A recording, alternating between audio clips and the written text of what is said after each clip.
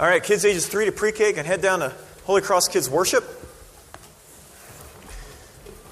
The rest of you can open, if you have a Bible with you, you can open it to the book of 1 John. It's in the New Testament in the back. So if you go to the last book in the New Testament, that is Revelation. And then you go to your left, you'll find Jude, 3 John, 2 John, and surprise, surprise, 1 John. So if you want to turn there, that's great. If you don't have a Bible with you, the text is in your bulletin. It's in your order of worship.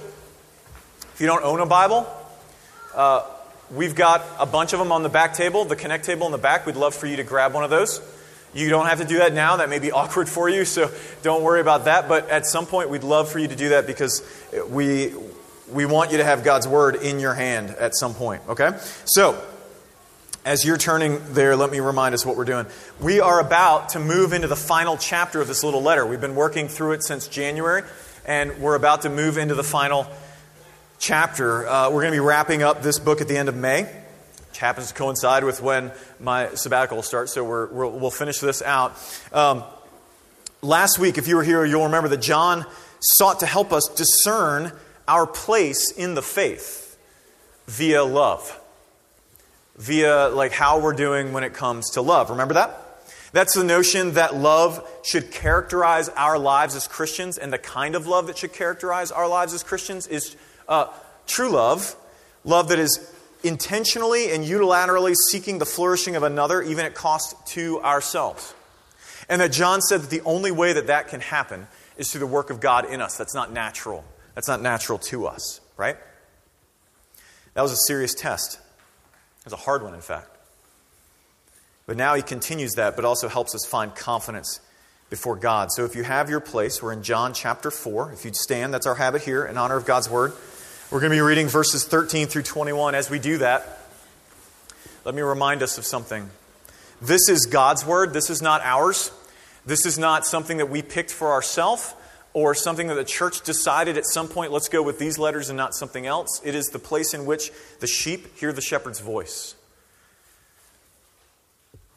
And so our confession teaches us we're to add faith and love to the hearing of it, that it might become effectual for us, that it might actually do what God intended it to do. So let's do that now. This is God's Word. By this we know that we abide in Him and He in us, because He has given us His Spirit. And we have seen and testified that the Father has sent His Son to be the Savior of the world. Whoever confesses that Jesus is the Son of God, God abides in Him and He in God. So, we have come to know and believe the love that God has for us. God is love. And whoever abides in love abides in God, and God abides in him. By this is love perfected with us, so that we may have confidence for the day of judgment. Because as He is, so also are we in the world. There is no fear in love, but perfect love casts out fear. For fear has to do with punishment, and whoever fears has not been perfected in love. We love because He first loved us. If anyone says, I love God, and hates his brother, he's a liar. For he who does not love his brother whom he has seen cannot love God whom he has not seen. And this commandment we have from Him. Whoever loves God must also love his brother. It's God's word for our flourishing. Would you pray with me? God, no matter where we're at in this place, we all need the same thing. We need the gospel to work in our lives. And so we ask that you would open our eyes, we could see you, our ears to hear you, our hearts to receive you. You would speak peace to us, not a false peace which denies what we've done, but in fact the peace of the gospel that fully bears it. Be near to us, O Lord. By your Spirit would you come and move in this congregation, Lord, so that we might have confidence, not in ourselves, but only and fully in you. We ask this in Christ's name. Amen. Have a seat.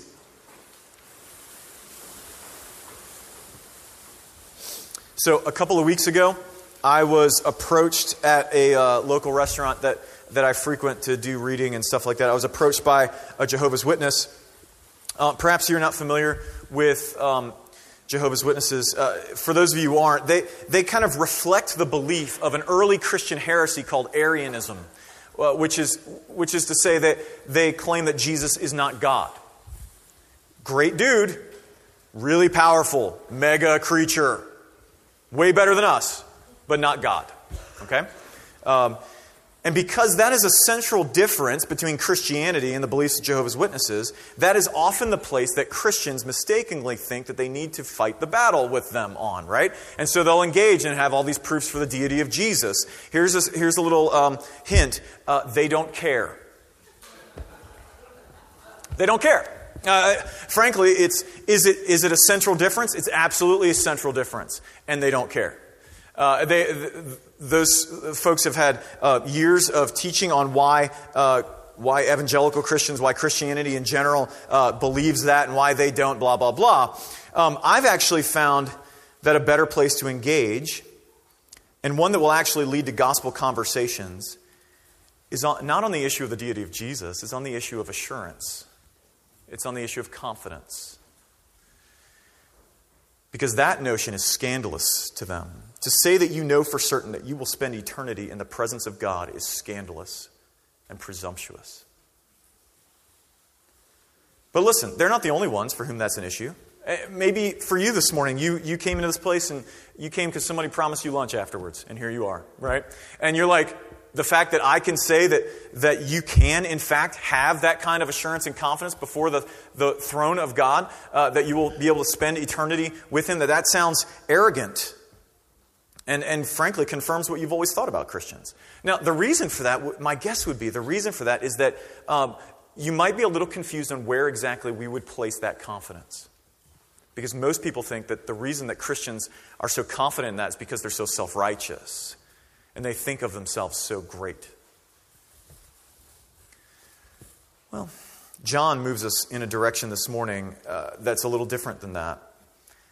And so we're going to look at two things this morning that you're going to find in your bulletin. There's a little outline if that's helpful for you. If you're new to Presbyterianism, that is how we do amens in Presbyterianism. We scribble on our outline. It's very dissatisfying for the preacher, but it works. So we're going to be looking at two things this morning. We're going to look at where confidence comes from and what it accomplishes. Okay, where it comes from and what it accomplishes. And what we're going to see is this. We're going to see ultimately that our confidence comes in what God has done and what He is doing in us. Okay, what God has done and what He is doing in us. So let's start with where it comes from. Look at those first three verses, if you will. John says this: "By this we know we abide in Him," that's God, "and He in us." Okay, now stop there really quick. If you've been here over the course of this trip through 1 John, you've heard this kind of language a bunch, right? Because John's whole point in this letter is to help us to know something. Not to guess, not to assume, but to know for certain. And this tells us right off the bat, as we think about that this knowledge, this assurance that he's trying to help us wrestle with is something that John thinks is both important and normal for the Christian. Okay? So let's keep going. He says, "We know we abide in Him and He in us because He has given us of His Spirit." All right? Now, If you're an outliner, if you're a diagrammer, if you're someone who's like, I want to piece out where this is going, this line is his central thesis. We know that He abides in us and us in Him because He has given us of His Spirit. We can have certainty, we can have confidence in our place in Jesus because we have the Spirit of God. But that begs the question though, right? I mean, how do you know? He seems to assume we get it. But how do we know? How do we know that we actually do have the Spirit? Is it kind of like a warm fuzzy? You know, like I feel good right in this region, so therefore I must have the Spirit? Is it like some kind of mystical experience? We kind of transcend for a moment? We're brought to tears in the middle of something? Like what is it? How do you know? Well, the first way, he says, as he breaks this down, is because of faith. Look down at verses 14 and 15. He says, "We have seen and testify that the Father has sent His Son to be the Savior of the world. Whoever confesses that Jesus is the Son of God, God abides in Him and He in God." So he's just said that we know that we abide in Him and He in God because we have the Spirit. And now he's used that same language to deal with this profession. Okay, so this is pretty big, but probably not what you thought. John has just said that being able to truly profess faith in Jesus is a sign that the Spirit is in you. This confession that John is talking about is the central Christian confession. It is the gospel. Okay? So let me break it down. To say that Jesus is the Son of God, the Savior of the world, is to confess something very unique among all religions. And maybe this is new to you. You've never heard this. So listen in really close, because this is really, really key. Christianity declares that everyone in the world, not just a few people, not just the ones that we would look at and go, oh, those kind of people, but everyone in the world is stuck in this state called sin. That sin isn't primarily what we do, it's fundamentally who we are. And who we are then leads to what we do.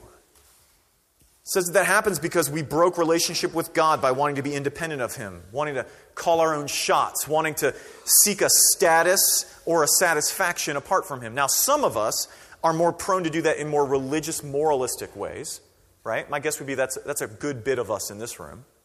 Others of us, though, are more prone to do that in very irreligious, very secularized ways, very maybe even immoral ways, at least traditionally, right?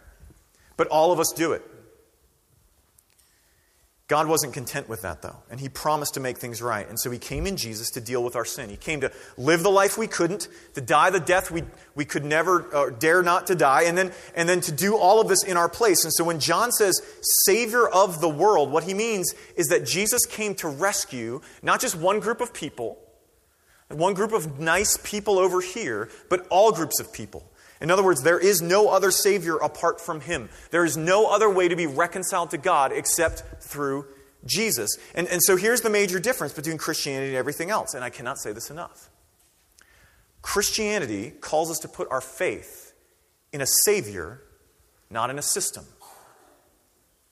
It calls us to put our faith in a Savior and not in a system. In other words, not in something to do, not in a set of rules, but in a ruler. And so Jesus didn't come to help us see how to save ourselves. Jesus came to save. Huge difference.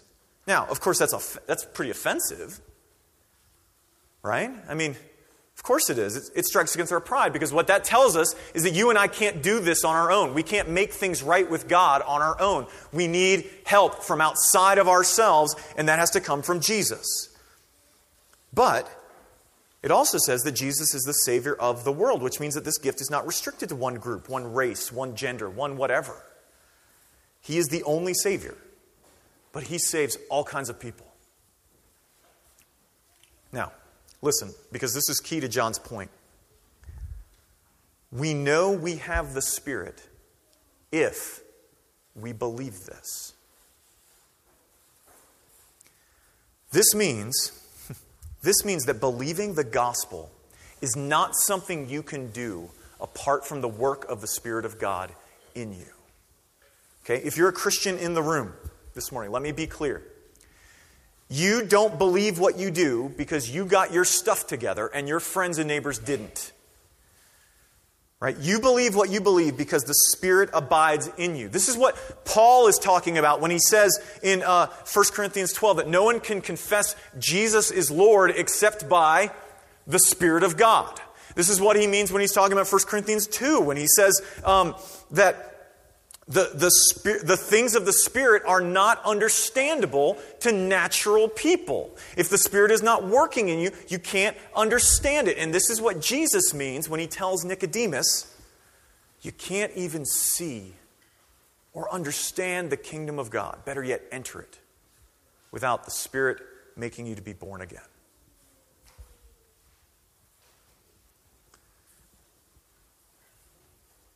God gives not just salvation, but even faith as a gift. So that's the first sign, is faith. The second sign of the Spirit is love, though. Look down at verses 16 and 17. And this connects to what we talked about last week, if you were here. John says, so we've come to know and to believe that the love that God has for us. God is love. Whoever abides in love abides in God. God abides in him. Okay? Now, we talked about this last week, so I don't want to belabor it. The kind of love that the Bible says is to be shown by a Christian is also not natural. In other words, it's not something that we just kind of come up with. It's not normal for us. And if you want to hear more about that, like I said, go listen to our podcast, because I don't want to belabor that point. But it is important. And what that means is that loving like this is a sign of the Spirit indwelling us. John's argument is that since this kind of love finds its only source in God. God is love, right? because it finds its source only in God, for you and I to reflect that kind of love, we have to be in God. Does that make sense? You with me? And so he continues. He says, by this love is perfected in us so that we may have confidence for the day of judgment. Okay? Now, let me take that last part first. The notion of judgment is very difficult for many of us, right? Because what judgment says, judgment says is that we are accountable to another. And many of us in this room, as soon as I say the word judgment, are like, Rick, this is what I hate about Christians. All y'all talk about is judgment. All y'all talk about is angry gods and blah, blah, blah. Okay? Listen, I know it's hard. I told you the gospel's offensive, and it is. The notion of judgment ultimately is most difficult because it says we are accountable to another. And the first thing that we begin to do when we think about being accountable to another is we begin to bargain. We begin to mitigate. Right? What is it that we have to do? But look at what else he says here. He says this phrase, love perfected in us. And this phrase, love perfected in us, is very confusing because of the way we use the word perfect. In the original, some of you may not know, the Bible was not written in English. It was actually written, the New Testament was written for the first time in Greek. That word that we translate perfected is the word telos, which means that which finds its goal. In other words, it's not so much talking about perfection as it is the goal. Something that's being completed. So follow me here, because here's what he means. The love of God, demonstrated in the coming of Jesus, was not simply to get you saved. It was to make you new. The love of God in sending Jesus, that's demonstrated in the sending of Jesus, did not happen just to get you saved, but to make you new. And so when he says, by this love finds its goal, what he means is that the love of God expressed in the redemption, that it's accomplished by Christ and applied by the Spirit, shapes us into those who want to show that same kind of love to others. Okay? But again, his point is that the presence of this kind of love is not something that you and I can just kind of work up. We can't just kind of create it. It's something that only the Spirit of God working in us by the gospel of Jesus can accomplish. In other words, what gives us confidence on the day of judgment is not that you and I loved well. If that's where you're hoping your confidence is, can I just tell you straight up, you don't. Because you're already thinking more about yourself than others. Our confidence is not in the fact that we loved well. It is that this love, the loving well, is a sign that we have actually been joined to Christ. Listen to me. Your confidence before God cannot be in you. It cannot. It can only be in Jesus. Love is not the basis of the confidence. It is the sign of the Spirit's presence in your life. And the Spirit's presence in your life is the basis for the confidence, because the Spirit applies the work of Jesus to us for our redemption. Okay? Now, that should raise the question for us, where is your confidence? Now, don't answer too quickly, because for some of us, what we think is confidence isn't confidence at all. It's presumption. Right? It's presumption. Maybe we believe that God's love for us is found in Him being cool with us believing whatever we want and doing whatever we want, because we think that love is basically letting people do whatever they want. If that's you this morning, John is saying that the presence of the Spirit results in believing the gospel. You cannot claim to be a Christian and not confess that Jesus is the only Savior of the world. He isn't a Savior. He isn't just my Savior or your Savior. He is the Savior. And if your confidence is not in Him, there's no confidence. The great news is that if you find yourself this morning, I just said that and you're like, what? But you're going, but that kind of makes sense. If you find yourself believing that even for the first time right now, that is a sign that the Spirit of God is working in you. You can't believe this on your own. Like I said, Paul tells us you can't make this profession, Jesus is Lord, apart from the Spirit of God. And so, maybe like Peter, you're confused by Jesus, right? I think we tend to think, because we probably haven't read the Bible closely enough, that the disciples of Jesus were always we're just kind of cool with everything Jesus did. Let me tell you a little story really quick. That Jesus in John chapter 6 had the worst day of preaching ever. So he's gathering, he's speaking to this massive group of people. He's just wowed them with miracles, and he's preaching. They're not getting it. And he starts to get into an argument with them. They want bread. He's like, you don't really need bread, you need me. And they're like, no, but we really want bread. And he gets so flustered that he goes, look, if you don't eat my flesh and drink my blood, you have no part in me. And they're all like, whoa, that dude just went off the cliff. Peace. And they all leave. It's like thousands of people. They all just take off. And Jesus, in this beautiful moment of vulnerability, he turns to his disciples. He just had 5,000 plus people following him around, listening to every word he had to say. And now there's 12. And he turns to them and he says, are you guys going to leave too? And Peter doesn't say, no, Jesus, I got this. I know that you're just talking about a metaphor for the Lord's Supper, and this is all going to be really clear. Peter didn't get it either. But he looks to Jesus and he says, where else can I go? You alone hold the words of eternal life. He doesn't say, no, I get it. I understand everything you said. He's confused. Who wouldn't be?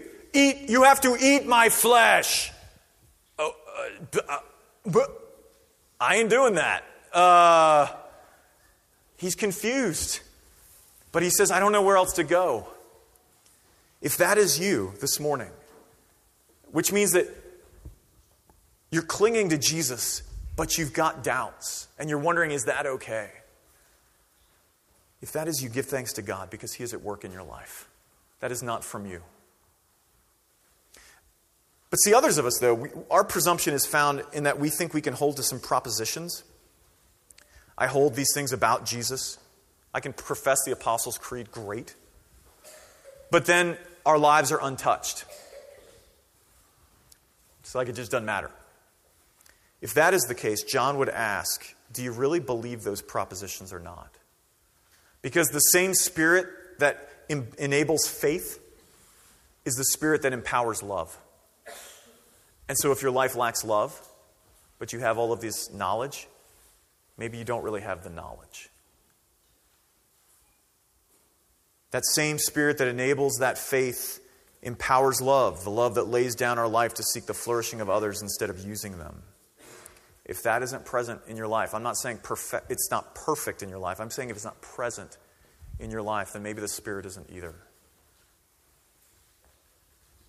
So that's where this confidence comes from. Now let's look at what this confidence accomplishes in us. And the first thing that it does is it removes fear. Look down at verses 18 and 19. John says, there's no fear in love. Perfect love instead casts out fear, for fear has to do with punishment, and whoever fears has not been perfected in love. Now, stop there, because what is he talking about? We need to understand that John is not talking about fear in general, okay?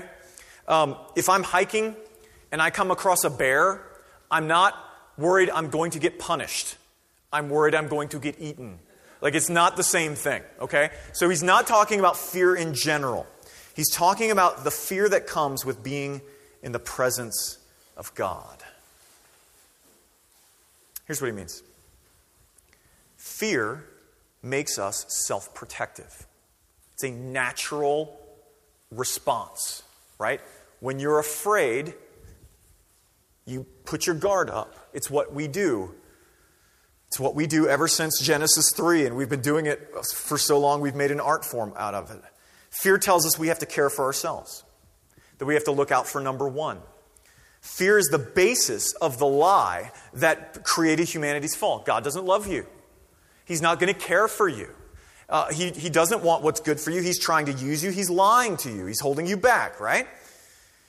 And that fear drives us to protect ourselves even from him. We don't believe we can trust him, therefore we have to get for ourselves. Okay? Now, here's what John is saying. The love of God in Jesus actually removes that so that we can stop constantly trying to get for ourselves and actually love others. But listen, because here's the important part. John says that there's a necessary order to this. Look down at verse 19. He says, we love because he first loved us. Here's why this matters. We can begin to believe when we see a lack of love in our lives, when we see our sin, in other words, that what we need to do more than anything else is get it together. Right? Figure it out and get it done. And so we try to change by basically reinforcing the problem. Self-protecting, right? I'm lacking in love. If I'm lacking in love, God's going to judge me. So therefore, I need to figure out how to get more love, which is really, I have to protect myself from the judging God. You see how that works? I've got to get this right. But then, and you know this, we don't actually change. And that is because the change wasn't based in the gospel. Okay? So if this is new to you, what I just said is that you cannot change by just gritting your teeth and whiting your knuckles. Like, you can't make that right. So what I'm about to say is what actual change looks like in the gospel. So if you've never heard this, please listen in real close. Gospel change is this. When we don't just look at what we're doing, but why we're doing it. So maybe you're not generous with your money, and you're like, and so gospel change would look like this. I'm not generous with my money because I believe that I will be satisfied, that my life will matter only if I can be a mogul, or at least live the good life. And so what we do, instead of just going, okay, well, I'll just give this $5 away. I'm generous. I bought someone a kid's meal. Instead, we repent and we turn again to Jesus to confess that he is the only Savior. He's the only one who will truly satisfy us, not our money. And that there will never be enough riches to satisfy a hunger that isn't there because you lack stuff, but because you lack God. And then we allow that truth to remove our fear that we need to get for ourselves. Or maybe it's something more like this. I can't stop looking at pornography because I'm willing to buy into the illusion that I'm desired and adequate for these women or men. So instead, we repent and we turn again to Jesus to confess that he is the only one who desired me unto death and loves me not with the illusion that I'm not inadequate, but in the midst of every one of my inadequacies. And then I'm able to move into relationships with courage. You see, we love only because he first loved us. Because if anything is based out of our just effort to love and not out of him first loving us, then it's not actually love. It's self-regard. And that's not love. If it's not because he first loved us, then our love is simply a veiled form of using others to help us avoid or fix our brokenness. So that confidence removes our fear, but it also allows us to give ourselves. Look at verses 20 and 21. Basically what he's saying is this. You can't say you love God while you hate other Christians. Okay? In fact, to not love other Christians is to disobey the God that you say you're loving. Okay? Now there's two aspects of this I want to hit. The first is the statement, is that this statement is based on the notion that we relate to persons, and God is a person. In other words, what I mean by that is this. If you think you have relational struggles with people, but you don't have any with God, you are fooling yourself. We relate to persons, and God is a person. If you struggle with intimacy with others, but you think you're really intimate with God, my guess would be you probably aren't. Because intimacy is with persons, and God is a person. The second thing is kind of a logical train, so follow me. He says, if you love God, and that love comes from the Spirit in you, then God is in you. And if God is in you and God is love, then you will be loving others. Okay? Does that make sense? So logically, if you claim that God is in you, but you can't even bring yourself to love other Christians, notice he lowers the bar. Did you notice that? He's not saying, if you don't have love for the most, really unlovable people you can ever imagine. Maybe that is Christians. I don't know. But he's saying, look, if you can't even factor that into the church, this little group of people that you're with, better yet, the world at large, he lowers the bar. And John says, you're a liar. Whoa. right? That's harsh, isn't it? I know it is, but John says it, not me. John is saying that the normal life of the Christian, the normal life for someone who claims to be a Christian, should be loving at least other Christians. At least. Okay? Now, that leads me to response and command. Last point. Here's the thing that John is saying. This confidence of God's care for us in Jesus leads us to love others. And this love is both a response and a command. It's both a response and a command. And we need to hold the two of them together. Okay? Here's what I mean. On the one hand, we need to see that the normative life for a Christian is one of self-giving, not self-protecting. That's the normative life. Self-giving, not self-protecting. The gospel frees us for this self-forgetfulness because it assures us that everything we think we need has already been provided for us in Jesus. But on the other hand, we need to see that this is not optional to the Christian. Let me say that again, because we will fall off the horse on one side or the other, right? It's totally a response, which means it's optional until I feel like God is loving me. Or it's totally a command, which means I'm just going to grit my teeth and make myself do it. He says it's both. So on the other hand, we need to see that this is not optional to the Christian, because to say no to this is to say, I don't really want to be like Jesus. Nah, Jesus, I know what you did, but, I'm just I'm good with your stuff.